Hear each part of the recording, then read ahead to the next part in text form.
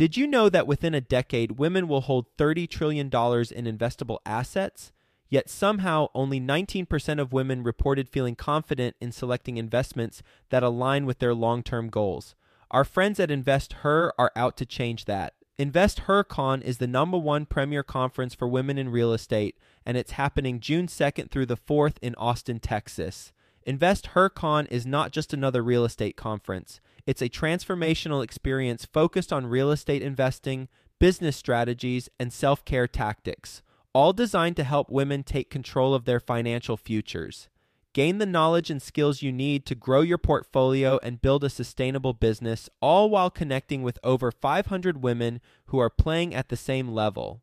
To learn more and to get your tickets, visit investhercon.com today and use the code 100BESTEVER to get $100 off your ticket.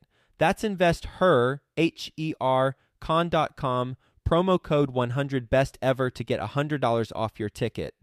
Quick disclaimer, the views and opinions expressed in this podcast are provided for informational purposes only and should not be construed as an offer to buy or sell any securities or to make or consider any investment or course of action. For more information, go to bestevershow.com. If you buy something, even if it's your worst deal, you'll learn so much from it that you'll be on your path to doing better in the future and success. And so I think that's important. I've heard that from some of my friends that have education platforms. These people pay all this money, they go to all these conferences, they go to these programs, and then 9 out of 10 of them will still never make that first step. Welcome to the Best Ever Show, the world's longest running daily commercial real estate podcast. Our hosts interview commercial real estate experts every day to get you the best advice ever with none of the fluffy stuff. Best ever listeners, welcome to the Best Real Estate Investing Advice Ever Show. I'm Slocum Reed, and today I'm joined by Bruce Fraser. Bruce is joining us from Dallas, Texas. He's the managing partner at Elkhorn Capital Partners, which is a real estate private equity firm that focuses on distressed property situations. Their current real estate portfolio consists of around 2,000 multifamily units as the sole general partner. Bruce is also a former hedge fund manager who still oversees roughly $400 million in public markets. Bruce, can you tell us a little bit more about your background and what you're currently focused on?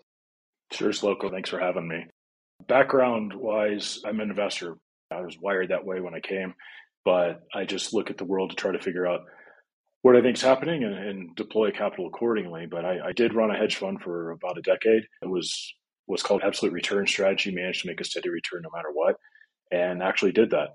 So great financial crisis came, and we were still at our all-time highs, had minimal drawdowns, and at that point, I had a lot of people reaching out to us saying, what else are you doing with your own money? We'd be interested in doing things with you. So I had been investing in real estate for a while with one business partner, and based on the research I was doing in the hedge fund world, felt like it was time to sell. And so we sold all of our investment assets in 2007. I formed Elkhorn in 2010 when I felt it was time to get back in the water. And if you'll recall, 10 and 11, banks still weren't lending, and they were really taking some huge losses and trying to figure out their own portfolios. So everything we did at that point in time was really cash. We were doing some hard money lending. We were buying some smaller assets, all kinds of interesting things, but it went well. Fast forward a couple of years, partners had made some good money. Banks were lending again. So we really honed in on multifamily at that point in time. We didn't like the transactional nature of those other things. You're constantly having to turn over your money, whereas multifamily, you can own it for a longer term and make it work. But over the years, we developed a specialty in distressed situation acquisitions, as you mentioned. That's basically where we buy assets that are non-performing. They either have poor ownership structure or poor management, something of that nature, low occupancy, property needs money to turn it around, something like that. So we've purchased a number of foreclosures, either directly from regional banks, Freddie Mac. They don't have to be foreclosures, though. The brokers in our markets really know us well. They know what we do. They know we do what we say we're going to do, and we're well capitalized. And so they'll see a situation and they call us and say, see if this fits your box, and we'll take a look. And if we can help that situation feel like it's prudent to jump in and turn it around, then we will. And in some cases, we bought like 4 during the COVID lockdowns. We would have done more if banks had been easier to get funding from at the time. But one of them, we felt like we were just doing the city a favor because it was such poor distress that it was kind of the armpit of the neighborhood. And went in there and turned it around, and now it's stabilized and performing well with getting huge rate increases. So our timelines for investment vary depending on the situation. That one, for example, we knew, hey, we want to get in now. turn this asset around and probably be in and out in 3 years. And then there are others that you get in and turn around and really are really easy to own. And some of those we really don't want to let go of. I have some pretty negative inflation views based on research I've done in the hedge fund world and have for years. And that's why I'm really focused on hard assets. I think that dollars 5 years from now will buy less than they would today. And so we would want to park those dollars into some hard assets that have inflation hedges for us. That's why we're doing what we do. Bruce, putting my own words on what it is that I just heard you say, you focus or you have focused on operational distress, properties that have been poorly managed for whatever reason and getting those turned around. So you're inheriting some pretty high vacancy rates, likely a lot of deferred capital expenditures. Why is it that that became your specialty? Is it because of the higher returns available through executing on more difficult business plans? To a great extent, yes. I've always liked to fix things, and I'll look at a situation and think, hey, I think I can do that better. Now, I'm not egocentric enough to believe that I can do all situations better. That's not what I'm saying. But I look at so many of the transactions that are done today at these low cap rates. They're buying these stabilized deals, low cap rates, traditional value add. They go into them and they're thinking they're going to put 10, 20 grand a door, maybe adding amenities or backsplashes or stainless and hoping to push rents up. To me, that seems high risk because I think that works when times are good, but when the economy slows or times aren't as good, I think that's much higher risk to assume that. And so for us, we're buying broken stuff. And if we fix anything at all, it's going to be worth more. Now, it is a lot of work. That first year or two is just a tremendous amount of work versus compared to buying an asset that's already running well. But it's a fairly certain path to money. How did we get here? Yeah, a lot of it is returns. I will say, when you buy something like that, you buy something that's 25% occupied and you make it 95% occupied, you've created a lot of value there for yourself and for your partners. And it's not unusual for us to, I don't want to talk about returns, I guess, but there's certainly in excess of the teens per year that on some of these deals, if we get in and out and do it really quickly. We had an asset that we bought from Freddie Mac December of 21. It was doing $45K in revenue a month. That asset this month did $160K in revenue. So you can imagine that's really moving the dial in valuation. Yeah, for sure. What markets do you operate in? We do a lot of quantitative research on where we want to be. That's based on a lot of things that some of your listeners are already probably focused on. Population growth, wage growth, job growth, unemployment rates, how they responded during COVID, how they responded coming out of COVID, the size of the MSA, the business-friendly nature of the environment. So you're not going to find us on the coasts. We're generally going to be in the South and Midwest. Our concentration right now is we're very actually heavy in Oklahoma. We're based in Dallas, Texas, but we used to own in DFW, and then we owned in West Texas for a while. But West Texas was just a little bit too small for us. If we go into a market, we want to be able to buy 1,500, 2,000 doors in each market that we're in. And it just gives us a lot of scale, a lot of benefit with vendors. We vertically integrated this year, so we're actually doing our own property management at this point, and that's been a tremendous success. So we want to be able to have a presence on the ground. And I think that helps us also with our broker relationships. They know us. They know the situations to call us for. And that's just been a huge benefit. Yeah, Bruce, my next question was going to be, are you vertically integrated? Because it makes sense with how many moving parts there are in your business plan to try to bring all of that in-house, especially with your scale. I don't want to leave this at simply being a no-brainer, though. Talk us through the highs and the lows of vertically integrating your portfolio, at least in the Oklahoma area. What have been the biggest boons and what have been the biggest challenges? That's a great question because a lot of people, that was their goal from the onset, is to vertically integrate and manage the assets themselves. I fought it, honestly. I never wanted to be in the property management business. That's the part of the business where anybody's talking about real estate and saying, oh, I don't want to be in it because I don't want to get the phone call in the middle of the night. Well, that's where those phone calls are derived, is in property management. Something bad happened on the property, someone's toilet's backing up, all that stuff. But we had always said our highest and best use was to use third-party management and focus on finding these distress situations so that we could turn them around and make the huge returns for our partners. It was less important for us to focus on property management because, yeah, if you're using a good third-party property manager, maybe we could eke out another 1 or 2% a year by doing it ourselves. That really wasn't the reason. it got to the point where we just have horror stories with third-party property managers. The most recent one that we used, we were 75% of their business, and the person in charge actually didn't have property management experience, nor did she have any experience running a company. And the senior person had left the week after we joined them. So it was just a mess. And in spite of us being almost all of their business, we would tell them XYZ needs to happen. And we would have to discuss that for weeks, and it just would never happen. It would never get done. So we actually probably spend less time now managing our properties than we did when we had third-party property management, which is shocking to me. But literally the month that we took over after the first week of the month has already passed. But before the end of that first month, every one of our properties had higher occupancy. Every one of our properties had higher revenue. And every property in our portfolio right now, I believe, is at its all-time highs. So that is just attributable to the good operational team we have, our asset manager that we have that's overseeing the property management, and all of our managers out there. We've structured comp plans. I see a lot of people, they're just so focused on minimizing expense. They don't pay their people well. Their people aren't motivated. You can have a $20 million asset. Someone's making 50 grand at the property, and they're basically the quarterback running things. And if they don't do a good job, then your $20 million asset's at risk. So we take a different attitude on it. We want them to do very well, better than they could do anywhere else. The good people. We'll cut bait with the people that don't want to work and they don't want to deliver good results, but those that are focused on that, we want them to be very fairly compensated. So we want our managers to be making incentive compensation that makes it such that they can't go replace that job and make the same amount of money. Because the results that they can get for us, as you know, is a multiple fact on valuation and everything else. And so it's certainly worth paying the extra thousands of dollars to them to get the results that we need.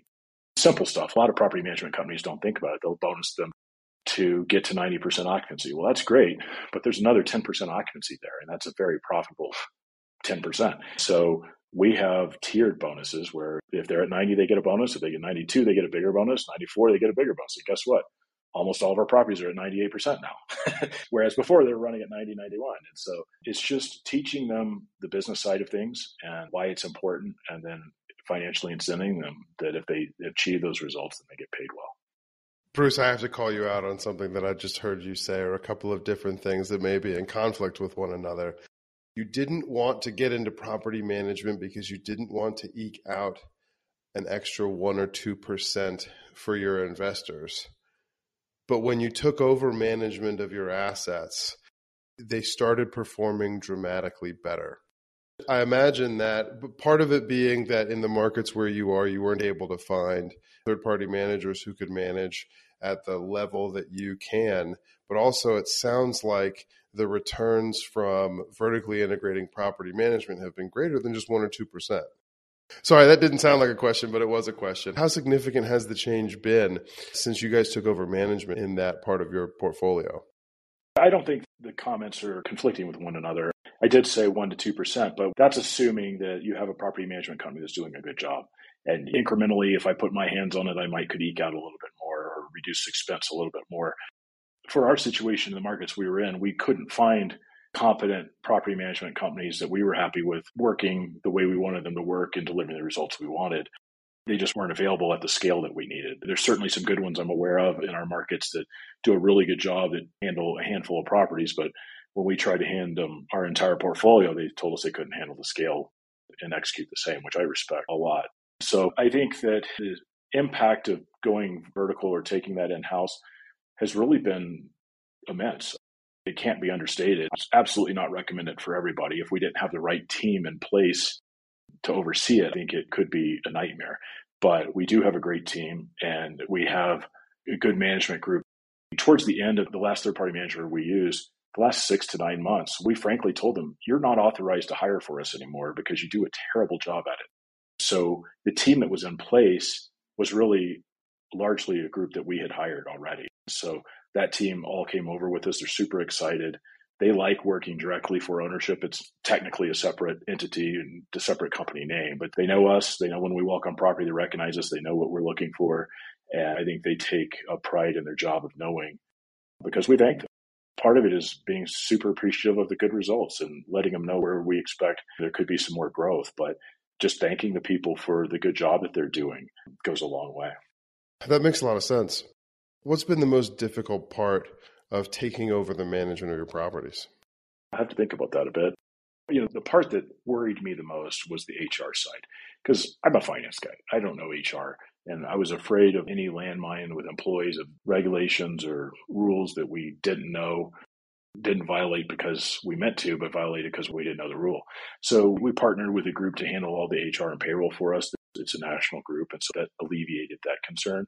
And after that, it's really the difficulty is just finding people that want to work and want to do a good job. They take pride in their work. And that's a lot harder today than it was a number of years ago. I think all the entitlements that were received during COVID and things like that taught some people just not to work. But there are other people, good people out there that still take pride in their job and like to do a good job. And those are the people we want working for us. And that makes all the difference in the world. But it is tricky to find those people. Bruce, there were some things in your bio that I did not read at the beginning. Notes about how you avoid going with your gut and making sure that you have numbers-based and analytics-based decision-making within your organization. I want to ask, you referenced early on that some properties, after you get them turned around, you decide to sell them fairly quickly, and some properties you decide to keep. How is it that you make that decision? What are the factors, the variables involved in that? Yeah, kind of two pieces to unpack there. One is the quantitative nature of our discipline investing approach. And then the other is how do we pick what we keep and what we don't? Let me answer that one first. The quick and easy answer is generally when we assess a situation, we'll go in and we'll tell our partners, like I said on the other example, we're in and out in 3 years or we're in and out in 5 years. We're not going to change our timeline on that because that's what we committed to our partners. But what I've seen is some of those deals where we thought this is a turnaround, we're going to go in and fix the situation. Once we fixed it, the asset performed so well, we really just don't want to let it go. So we can't do it right now, but in a looser interest rate environment, we would investigate doing a recap on those, say, take our original partners out. If they wanted to participate still, that's fine, but then bring in new partners that just wanted a longer term hold. The early guys might have wanted the quick pop, taken the risk on the turnaround and made really solid returns. And then someone else may love the fact that we've already owned the property for 3 or 4 years. We know exactly how it's going to run, what to expect, and just have a cash flow yield off of it. So we try not to change timelines on our partners. The world has thrown a lot at us the last couple of years in multifamily between the COVID lockdowns and the most rapid interest rate increases in history. But again, just using discipline and numbers, we knew that interest rates were at historic lows. We were borrowing, let's say 3%, 3.5% on some of this debt. Well, why wouldn't you lock that in long term? So we are a very risk averse shop and we don't want things to impact our business that we can't control. So all of our debt was fixed rate coming into this year. And that's certainly not the case for a lot of people. A lot of people looked at deals and they underwrote them. They didn't really work at the valuations that they were trading at. So they took on floating rate debt, got a little bit cheaper interest rate to make the deal work. And now a lot of those operators and owners are in real trouble. Bruce, I'm planning to ask about that, but I want to make sure I understand. Let's see if I can summarize what you were saying. Please correct me if I'm wrong. We're recording in the third quarter of 2023. So whoever is listening to this in hindsight will know that the interest rates have been highly volatile and have approximately doubled depending on your market and your product in the last 18 or so months. Prior to the current moment, with some of your deals, you were able to force enough appreciation that you could effectively buy out your limited partners during that 3 to 5 year time horizon by recapitalizing and refinancing the deal and keeping it for your general partnership. Is that what you're saying? We have not done that. We would like to do that so that we still hit their return goal, the forecast that we made for them, so they still hit the return expectation that we had set for them, but would either keep it with our own just general partnership or with a new group of limited partners as well that are willing to take maybe a lower return, but more certain return. That makes sense. But that's going to require lower interest rates to achieve, I think. That also makes sense. Now, you were talking about the financial distress that some owners are experiencing now, or they will be experiencing soon, with expiring rate caps and variable interest rates on their debt in general. Last question before we transition the episode, Bruce. Your focus has been on acquiring properties out of distressed situations. Given the rapid rent growth in most markets outpacing the expense growth that we've seen, where is the distress now, and what are the opportunities that you're pursuing? We still have a heavy appetite for acquisitions. A lot of people are worried about the market, current environment. I've had a very negative view on inflation for years. All you have to do is you call out the noise by just looking at the numbers, and this is part of our disciplined numbers approach. But if you look at the U.S. government debt, they're $32 trillion plus in debt. They're the biggest debtor in the world, and so they're paying more interest than anybody. So them raising interest rates has hurt them more than anybody else. Their expense burden has already more than doubled. It's going to increase further. So they were borrowing money already to pay the original debt service. So they're having to borrow more and more to pay the increasing debt service. And it's just a bit of a debt spiral. So implicitly, they're going to have to debase a currency or cause inflation in order to keep the ball rolling. So we're just betting on them continue to do the same thing they've always done. So we want to put our dollars into hard assets that can protect us against that devaluation of the dollar. To your point on rent growth, our entire portfolio, on average, I think we're seeing 10 to 20% rent growth right now. Part of that may be a function of the type of assets we're buying because they are undermanaged and the rents are below where they should be. Part of it is due to the turnaround and increase in property values that we've created, and just making it a nicer place to live. But the distress, a lot of it is because of the floating rate debt that people took out, but not all of it is. Some of it is because they just had a maturing loan. Let's say they took out a 2-year, 3-year loan. Maybe it was even a fixed rate loan. When they go to refinance that loan, because of the higher interest rates, banks look at what's called a debt service coverage ratio. So the net operating income of the property has to more than cover the debt service, which obviously makes sense. All the different banks have different ratios. But with a higher interest rate, that payment is much larger. The net operating income may be larger too, but that increase in net operating income, it may not fully offset the coverage ratio that's required now. And so someone that took out a loan that's maturing, even if it's fixed rate, they may not be able to refinance and get the full proceeds in order to pay off that original loan. That operator, that general partner then has to either put money in themselves, they have to do a capital call, or they have to sell at a loss. And we're seeing a lot of people face that right now because even the value add guys that were successful, they went in and bought it. They maybe increased revenue 10, 20%. That's not enough to offset the movement in interest rates we've seen when they go to refinance. So the shorter term notes are a problem. We're already seeing that present itself. The floating rate's a problem. People that have expiring interest rate caps that are having to be reset. These things might have cost $40,000 to get into the interest rate cap, and now to reset it might cost $1 million. It's very rare for an operator to raise in excess of an extra $1 million in a deal, just in case. And so those partners are scrambling, trying to figure out how to solve that. We'll get back to the show, but first, some sponsors I'm confident you'll find value in learning more about. Deciding how to invest your capital is more challenging than ever. That's why it's never been more important to partner with a company with a solid track record and that has thrived through various economic cycles. Companies like BAM Capital. BAM Capital is a trusted multifamily syndicator that has delivered a historical average of over 35% IRR with an average hold period of 3.5 years. BAM Capital has never missed a preferred payment, never lost an LP's investment, and never called capital past the subscription amount. BAM Capital is currently raising capital for a fund designed for accredited investors, targeting a 15 to 20% IRR and a 2 to 2.5x equity multiple to its investors over a 3 to 5 year hold period. If you're an accredited investor and you want to learn more about multifamily investment opportunities with BAM Capital, visit capital.thebamcompanies.com. Again, that's capital.thebamcompanies.com. Bruce, this is a narrative that we've been either hearing or anticipating for several months now.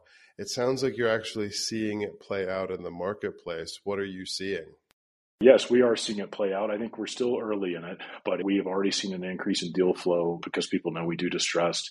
We've had lenders actually reaching out to us, introducing us to situations of some of their existing borrowers where they're not going to extend their loan, or they know that it's just not a good situation and they need someone to come in that has the experience and capability and capitalization to help. And so we've been brought into a number of those situations. We're seeing more deals come to market where they may not be to market, but an owner has reached out to a broker to help them try to move the property quickly, whether off market or marketed, because there's one of these set maturities coming up. We had a situation that was shown to us just last week or the week before in one of our markets, and that was the case. They tried to refinance, they couldn't. It's a tough asset with some problems. So we got the phone call.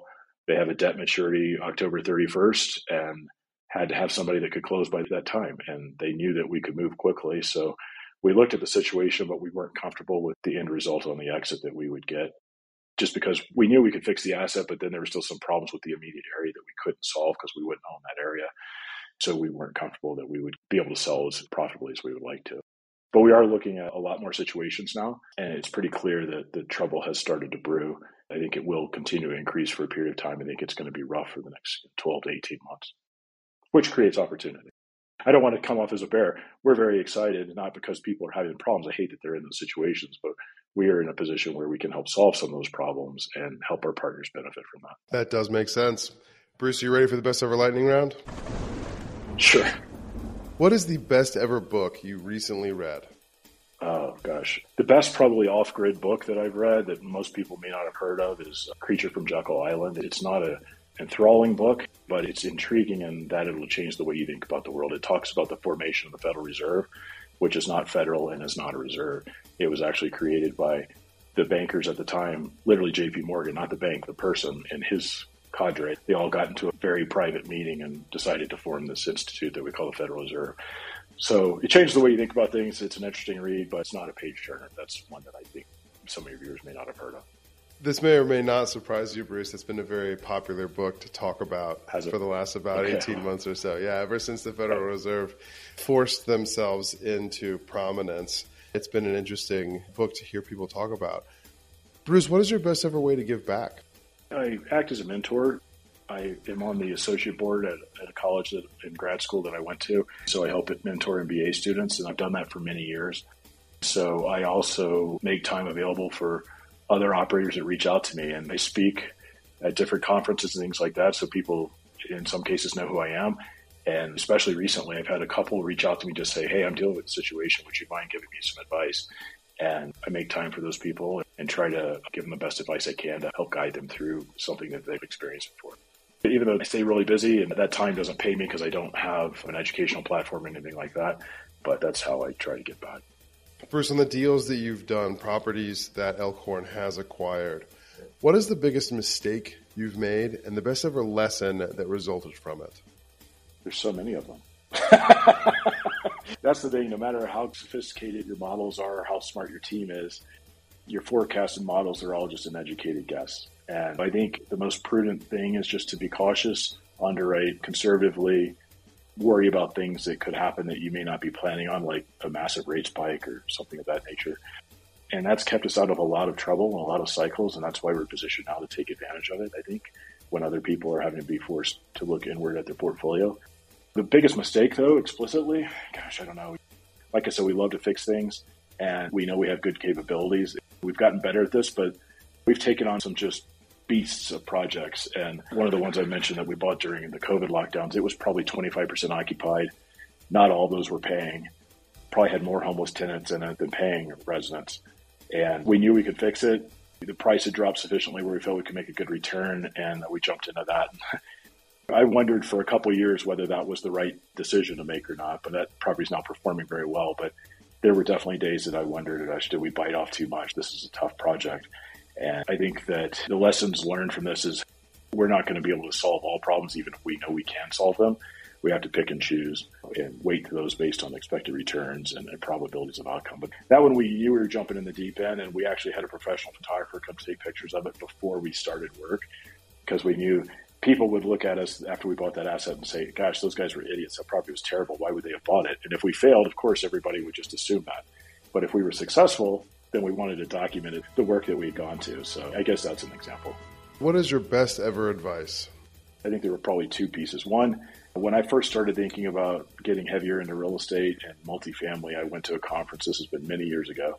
But I had the opportunity. Generally, those conferences have breakouts where you have lunch and you can just sit with whoever you want. And I sat next to someone that was older individual, been investing in multifamily for many years. And I asked him the same question. I said, what was some advice you would give somebody just starting off? And he looked at me and said, just buy something, anything. He said, most people will never make that move, but if you buy something, even if it's your worst deal, you'll learn so much from it that you'll be on your path to doing better in the future and success. And so I think that's important. I've heard that from some of my friends that have education platforms. These people pay all this money, they go to all these conferences, they go to these programs, and then 9 out of 10 of them will still never make that first step. And it's just making that first step and actually getting a deal under your belt, learning from it. And then they say the law of the first deal, that second deal will be right behind it, just because you realize, okay, I can do this. And yeah, I messed this up or that up, but I can fix that and do it better next time. So that'd be one piece. And the other is just knowing why you're investing, not just because you think you're going to make money. For us, it's a macro thesis on why we want to own real estate. And that helps you stay focused during all these periods when some people are questioning whether it's a good thing to be investing in or not. We absolutely know it's a good thing to be investing in. Real estate is a great investment long-term, whether there's inflation or not, but you layer in the inflation and the debasement possibilities that we see coming, it's a no-brainer. And then just keeping life balance, making sure that, again, you're doing it not for the money, but to help your family and help them be more secure. Last question, where can people get in touch with you? I don't have a big social footprint. I'm not posting what I had for breakfast or where I'm traveling day to day, but I do post on LinkedIn periodically, usually once every month or two, something like that. But it's not going to be about us or our deals. It's going to be about macroeconomic things that we're seeing and just really trying to, I hate to use the term, but dumbing it down and simplifying all the data so that people can really get to the heart of the message of what's going on and how that could be walked forward in the future. And so reach out to me on LinkedIn, Bruce Fraser, Fraser, or via our website, elkhornpartners.com. We have a link there where you can log in and go into our portal, see some of the deals we've done. And if you want to be notified of future deals, you can register there and you'll be notified of future deals. Those links are in the show notes. Bruce, thank you. Best ever listeners, thank you as well for tuning in. If you've gained value from this episode, please do subscribe to our show. Leave us a 5-star review and share this episode with a friend you know we can add value to through our conversation today.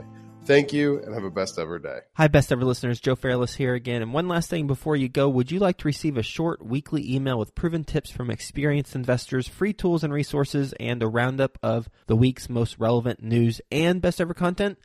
Well, if so, join the community of nearly 15,000 commercial real estate passive and active investors who receive the best ever newsletter. Just go to bestevercre.com/access. And you'll get the very next one. I hope you enjoyed this episode. And as always, thank you for listening and have a best ever day.